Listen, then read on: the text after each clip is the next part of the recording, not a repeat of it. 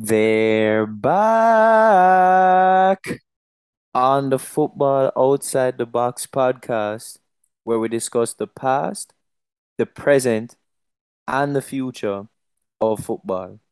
Starting off the weekend, Man United traveled to St. Mary's to take on Southampton, and they did scrape away with a 1-0 victory here. Bruno Fernandes finally hitting the back of the net. How do you feel about this result and this performance? And how do you think it carries through to the next round of fixtures? We're winning the league.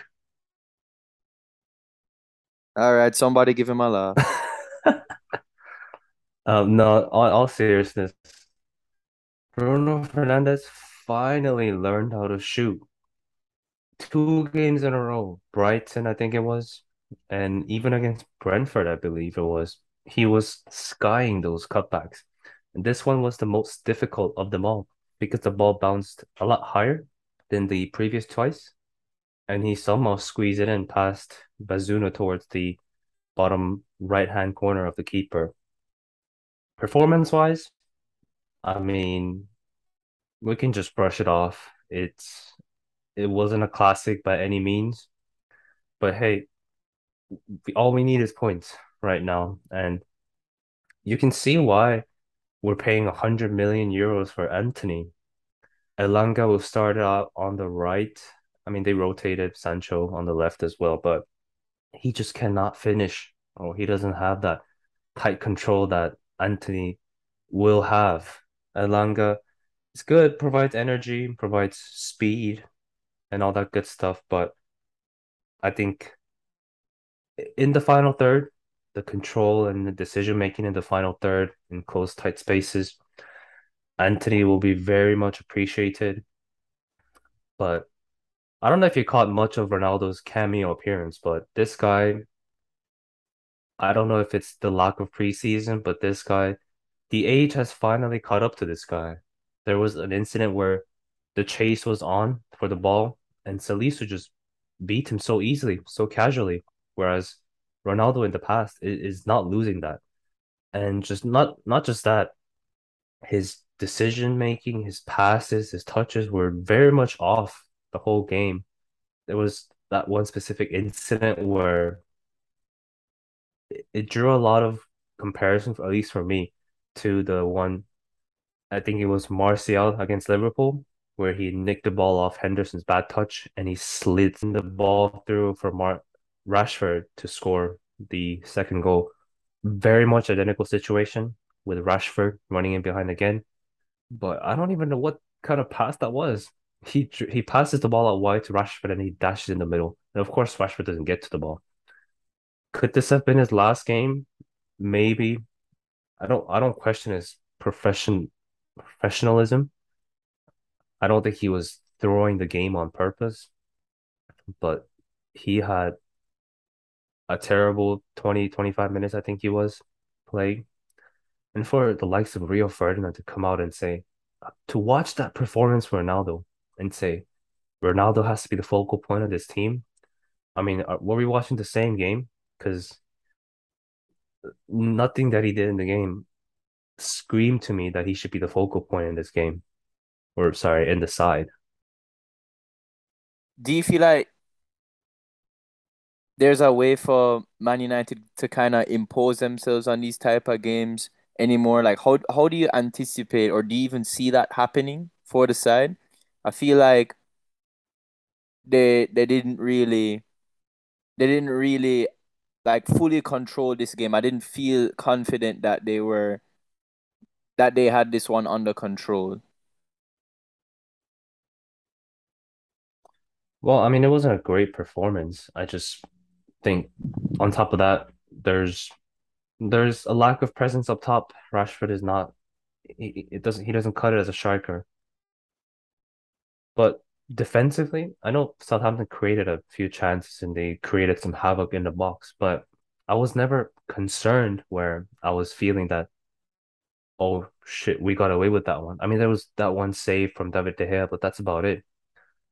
I don't know if it's just Casemiro coming in. I mean, Casemiro did make some good defensive plays, but I never felt that the win was in danger, whereas in the previous games or weeks or even last season, I would have feared that we were going to concede a goal. So offensively, a lot of work to be done, but defensively, at least for now, we're definitely more solid, and we're gonna be more solid as Casemiro gets bedded into the team. I think Casemiro made 3 interceptions in 10 plus 6 minutes of stoppage time. That was the second most in among the team, I think. That just shows you how good of a game reader and a defensive minded player he is. And that could unlock a lot of attacking opportunities for your more creative midfield players. And even somebody like Fred, who can now not necessarily have that responsibility as much, so he can now free up a little bit. Interesting to see how that develops. Looking at the following match here at Stamford Bridge, Chelsea hosted Leicester. It came out with a 2-1 victory after having played the majority of the game with 10 men. Another red card for them second week in a row. Is that a worry for Chelsea? I mean, I think the red card today was just you don't expect that from a professional player. I mean, if you're on a yellow, you're not. I mean, that's a blatant yellow, and I know a lot of times players get away with it just because of the fact that they're on a yellow already. But that was just a no-brainer yellow card. It was just a stupid decision. Again, going back to last week, Koulibaly, not a good decision to be sent off when your team is already down 3-0. But I mean, overall, the performance-wise, it was an end-to-end game, I felt. Chelsea, Tuchel, as soon as he makes the change, Raheem Sterling scores to ease the pressure. I mean, considering that they played with 10 men for 75% of the game, this I think this is a deserved win for Chelsea. I think this is why I trust in Tuchel because he can set up the team in different ways to and he can analyze how the game is going. And that is the main reason why I have faith in the guy. And I think he showed that this game. All coming from a coach who wasn't even allowed on the sideline for the match. So good to see from his perspective and Chelsea's perspective that he's still able to get that going without having to be on the sideline for that. Sterling showing his worth with a brace that was able to win the game. What do you think about Sterling, not just his contribution in this game, but do you think that that's gonna kind of show and kick on for future matches? For Chelsea's sake, it has to. I mean, there he's probably the only or one of the few sources of output, the output being goals.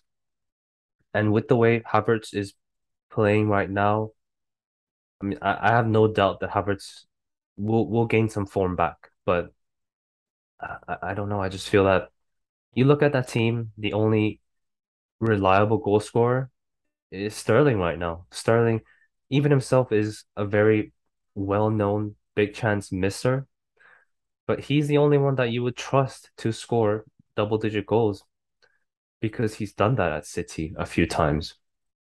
So it doesn't look like Chelsea are going to sign another striker. We'll see what happens in the next few days with, I think they're being linked with Aubameyang still, but we'll see. But Sterling, with all that money that's been paid for him, he's going to need to step up and actually deliver for Chelsea. Speaking of Raheem Sterling, we move on to one of his former clubs, Liverpool. They absolutely thrashed Bournemouth. Again, Bournemouth getting thrashed, equaling the record for the most or the biggest defeat in Premier League history, 9-0. And to make it even more surprising, Salah, zero goal contributions in this match. What the hell? Bournemouth just look all over the place. I mean, they did play the three hardest teams, but nine? Yeah, I mean, I mean, I don't think we need to discuss much about this. I think a lot of people expected Liverpool to thrash Bournemouth, but maybe not to this extent. Now, how do Bournemouth recover from this? Conceding nine, albeit against Liverpool, but nine? That's that's a lot. That's a lot of goals to be conceding. I get it. It's away from home. Liverpool were obviously fired up for a lot of different reasons, but man, yeah, it's tough. And I feel for Bournemouth, but still, they're not showing anything against these big teams. And Aston Villa, looking at their form, it seems as though Aston Villa might be one of the teams that are worse than Bournemouth in the league, one of the few teams that are worse than Bournemouth in the league. So maybe not even that impressive of a win in the match week one. Does it say Bournemouth are getting relegated? No, I think the quality is pretty low among that Bournemouth squad, even among the newly promoted teams. We'll discuss Fulham and we'll discuss Nottingham Forest later on, but they haven't made any signings to really strengthen their squad. Their only big money signing, the center back, is I'm still yet to be convinced by him. I don't know, maybe it's unfair, I guess, to judge him off of two games against the two of the biggest teams in the league. But yeah, I don't think they have the quality to stay up, and they haven't shown much to prove otherwise. The only benefit of the doubt that I would probably give them is the quality of the opponent that they faced. But that win over Aston Villa is not looking that convincing anymore. Just looking at Villa's form. Well, let's see how it develops. If they continue like this, then it's gonna be serious. But I don't think these were major tests. These last three matches, I think that was just givens. But we'll see if they can pick it up. Hopefully, for their sake, they learn something. But I'm guessing that they're looking like one of the favorites to go down at this point. Moving on to a team that is on the opposite spectrum of the relegation zone, Manchester City with a very impressive comeback against Crystal Palace after having been 2-0 down. Erling Haaland with the goods. Wow. He is proving us wrong, to be honest. I mean, we were saying at the beginning that we don't think he's going to have that clutch factor impact. And that's exactly what he had against Crystal Palace. Hat trick to win the game and some breathing space too. Just just proving it. Let's see if he can keep this up consistently. But I'm liking his link up play as well. I think he's using his body very well to hold up play. And his work rate defensively is impressing me as well. I gotta give it to him. He's looking the all-round type right now. What do you think?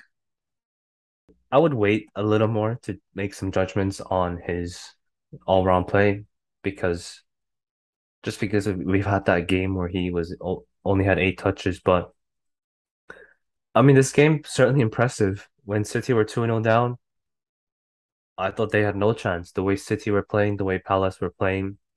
I think if Zaha was available, I think it's a different story. But take nothing away from what City done this weekend. This is the first time they've ever come back from a 2-0 deficit at halftime. And Haaland, I mean, the first goal that he scored was an easy header. The second goal, impressive, but I think the third goal is what really stood out. I mean, to do that in a game that's I wouldn't say thinning in the balance because at that point City had been pressing on Palace and Palace had not been able to provide answers, but that third goal, Wow. I mean, this is what City have been lacking. I mean, maybe that is why City have never come back from a 2-0 deficit because they didn't have a striker like Haaland. And yeah, you're right. Haaland, he is clutch. And he's certainly showing it. He scored last week against Newcastle as well when they were down. It seems as though his power only goes up when they're down. But I feel like City can't continue doing this though. We know how strong they are. We know how powered up, fired up they can be when they want to be. But I mean, this is two weekends in a row where they're down by 2 goals and they've come back. They fell short last weekend, but then this week they came back. But they need to start blowing teams away if they really want to cement their hold on the title. Their title race against Arsenal, you mean, right? No comment. No comment. Arsenal, speaking of them, the league leaders were keeping that up. Thanks to Gabriel with the save, making amends for himself. Boy, I was scared when he was dilly-dallying on the ball for the first goal. When I saw Mitrovic bully him like that, I was like, ah, boy. And I thought it was going to be one of those days. But I felt something inside of me that was like, Gabriel is going to make amends. And you know, the reason I thought that is because I know this guy's mentality. That right there is an elite mentality, champion type of mentality that from Gabriel, honestly. A lot of other players would have held their head down and just had nothing to come back with. And so I really commend Gabriel's ability to respond to that mistake. How do you feel about Gabriel's redemption, and how do you feel about the rest of the match, how it went for both sides? Yeah, I think it was. I mean, football has a funny way of writing its own story sometimes. I didn't necessarily feel that it was coming, but I'm not surprised that this happened, that Gabriel makes up for his own mistake. I think the first half was quite poor for both sides. I mean, Fulham didn't.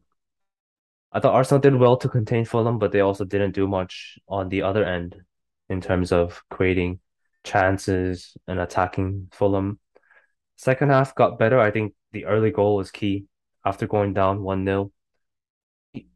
I don't know about you, but I could sense a little bit of tenseness within the fans, within the stadium. But I think the goal came only 5 minutes after they conceded, and that's huge. For them to come back, I know it was at home against the newly promoted side. I was impressed that they were able to mount a comeback because judging from their performances, now I didn't get to watch fully focus on this whole game, but from their performance in the first half, I have to say I was impressed that they were able to make a comeback and beat Fulham 2-1. Well, I thought Fulham played a good game, actually. I felt Mitrovic was just bullying our defenders. His hold-up play was excellent, and he had a couple good chances as well, aerially. I mean, that is what got him the goal, that work rate, just bullying our defenders straight up. I rate how he was coming and dropping into the midfield pockets and being a focal point for his team. And I thought Fulham in general were very organized defensively. I thought Tim Ream, a couple clutch interventions. I just still feel like Arsenal can do a bit more to create and penetrate against these types of teams. I mean, Odegaard, although he had a couple great passes, he had a couple loose passes as well. And like in a row, trying to create. And we just need more efficiency on the creation side of things. I feel like Jesus is not getting enough real clear cut chances. He had that one where there was a cutback from Xhaka, I think it was. And then he had one where he laid it off to Xhaka actually in the first half. But that's not even really a chance for him. And we can't be sitting here talking about how our number nine, our striker, is getting one major chance. And it's not even a major chance, really. So I want to challenge Arsenal to be able to create more in matches like this, especially against a team like Fulham, who were organized and they defended well. I feel like we're gonna come up against a lot more teams like that, and a lot more teams are gonna set up against us like that because they know that our plan is to be on the front foot. So that's the next challenge I have for Arsenal. And I don't want to put all the responsibility on Odegaard to create. I think it's a team effort. And although I respect how Saka, I think, got more involved in this game than the last one, I think that he could have done more with the few chances that he got. But I don't want to be too hard on that in particular. But for Arsenal standards, we need to create a bit more.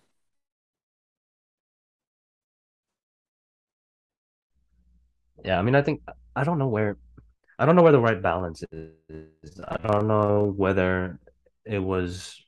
I mean, it was certainly better organization from Fulham than what Leicester provided 2 weeks ago.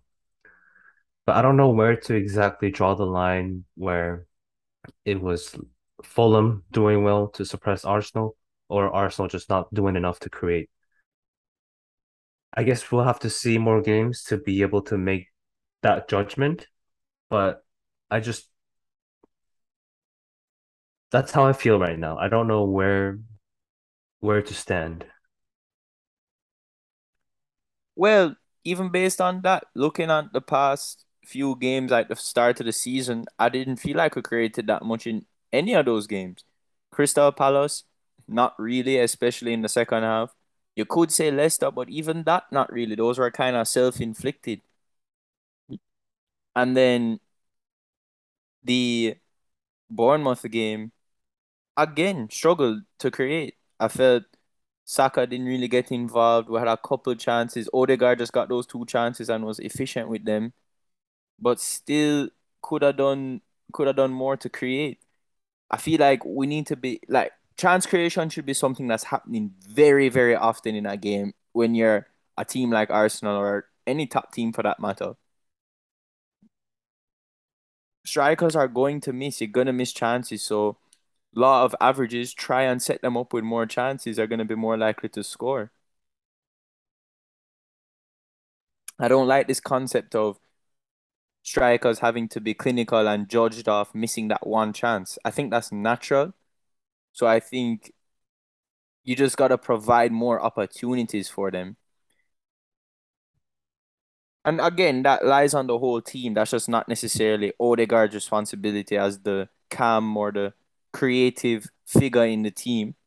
I think this is a whole team effort. And that's why I keep saying that I'd rather someone a little more creative than Xhaka in his role. Because as we see, Xhaka is getting forward a lot. And although he's doing well at what he's doing, I just think somebody with a little more attack minded mentality and somebody who has that more creative eye, I think would be more suitable and would help us to create more chances. Well, on that, it seems as though there's not going to be any more movements or any transfers, whether it be ins, maybe some outs for Arsenal. I would slightly be worried if that was the case. I don't know how you feel about that. Yeah, definitely. I mean, missing party this weekend was a miss, and we could see that. So this is just the start of the season. Imagine as the season gets on, we're gonna probably have more injuries. Party especially is a very injury prone player. So I think getting cover in that midfield and more variety of options of what we need in the game is needed. I ideally want Xhaka coming in and being someone who helps us see out games and can be a sure, reliable player to put in when we have injuries. You know, it's like this weekend we have Party out. We're bringing El Neni in as the next option. I don't think it should be that. I'd rather El Neni be like a second or third option backup, and then Xhaka should be first coming in. That still keeps us at a solid level, no matter how often or how long somebody like Party would be out for. It just gives us a lot more security and eradicates that worry for us. So I definitely agree with you. I think it's it would be a big worry if we don't bring anyone in. And I think that should be a priority right now. Get a CM. Moving on to our North London rivals in our final game of the weekend, Tottenham took on newly promoted Nottingham Forest, and I feel Nottingham Forest were actually very unlucky in this one. Or maybe again, as you say, this is just Tottenham's classic tactics of sit back, sit back, sit back. Well, Conte really, but I felt Nottingham Forest had a lot of shots on goal. They were really pressing Tottenham in, and unfortunately, that's kind of what hurt them. Was them pressing up so much that they got hit on the counter. A bit naive, but I do appreciate the positivity, and I felt that they were unlucky not to get more out of this one. Honestly, how do you feel? I mean, at what point does that positivity turn into naivety? I didn't think Nottingham Forest did that much or as much for me to claim that they should have won the game. I mean, it was good to see them pressing them high up, but I mean, they just gave them so much space in behind. I think even starting in early second half, I mean, you still have plenty of time. There's no need to rush things at that stage of the game, and especially when Tottenham weren't playing that great. Tottenham because Nottingham Forest enabled them to play such a way. I think if the front three were actually in top form, Tottenham could have gone away with a 4-0, 5-0 this game. It's just the fact that they were let down in the final third. I don't know what the issue is, whether it's their form, whether it's the lack of confidence, whether they're tired. I don't know. But I mean, all that space in behind that they afforded Tottenham really could have run away with it. But at the end, the Forest defenders lose a bit of focus. They leave Kane wide open. I couldn't believe that.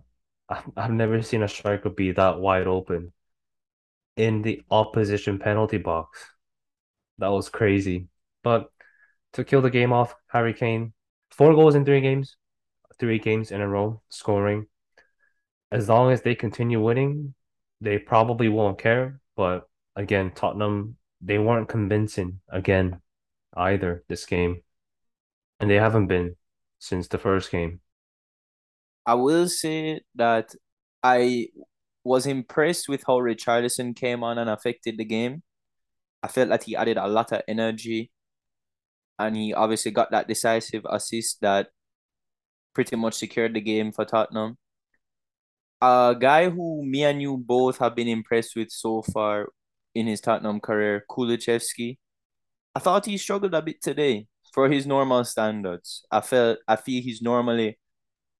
a big he normally has a big impact on Tottenham's play and attack, and I felt like today was a bit sloppy on his end.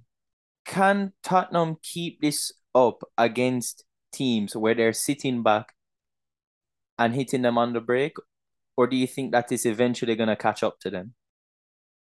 Well, common sense and logic would tell you that this is going to catch up to them. They can't keep this up the same way. I don't believe City can't keep going down 2-0 or by just 2 goals and come back to win 3-2, 4-2, whatever it is. They need to start imposing themselves. I mean, uh, does it just rest on the fact that the Kane and Son, they need to just regain their form? Maybe they're so powerful as a duo. And this game, Son, I felt he was a bit isolated. A lot of their attack was down the right hand side, and I think that is why you felt that Kulusevski had a poor game for his standards because of their attack being focused on the right hand side and Emerson not really providing much help. Kulusevski was almost left alone to do everything a lot of the times. I don't think this can continue unless Kane and Son can get firing again to the level of last season where we know Kane scored close to 20 goals even after missing almost the full first half of the season. And and Son, as we know, he won the Golden Boot. So pretty much nothing has changed from last season except they have some more depth. That's it. Yeah, Kane kind of pissing me off right now because he really looks like he's just scoring every week as usual. Who you have as the most likely for Golden Boot at the moment? Jesus, Haaland, Kane, who you looking at? I think it's Holland no-brainer at the moment. And who is playing the best football at the moment? I know where you're going with this. I mean, You have to just say it. yeah, you're right. The certain Gabriel is playing the best football at the moment. No, I'm saying Overall, which team? Which team? that I can't answer. Among You the three know, strikers, among the three strikers, I think Jesus is playing the best overall. you guys see how he's purposely not answering the question though. You know it's Arsenal. Just say it's Arsenal. It's Well, Arsenal. Arsenal have the best record, so I would be foolish to say they aren't. 100% record. We're keeping it up. You hear me? All wins this season. That's what we're looking for. All wins. But that's about all we have time for today. Make sure you guys tune in Friday. We're gonna have a little bit of a different type of episode because there's midweek matches. So we're gonna do some of the reviews of the matches as well as preview the weekend's fixtures as well. Make sure you guys tune in to those as well, midweek matches, and then tune back in for some football discussion. Don't forget to like our Facebook page. The link is in the description. Turn on the notifications and remember to subscribe on whatever platform you're listening to us on, whether that's Apple, Spotify. Press that download button. That will be it for today's episode. Thank you for tuning in as always, Thank you very much. and peace out.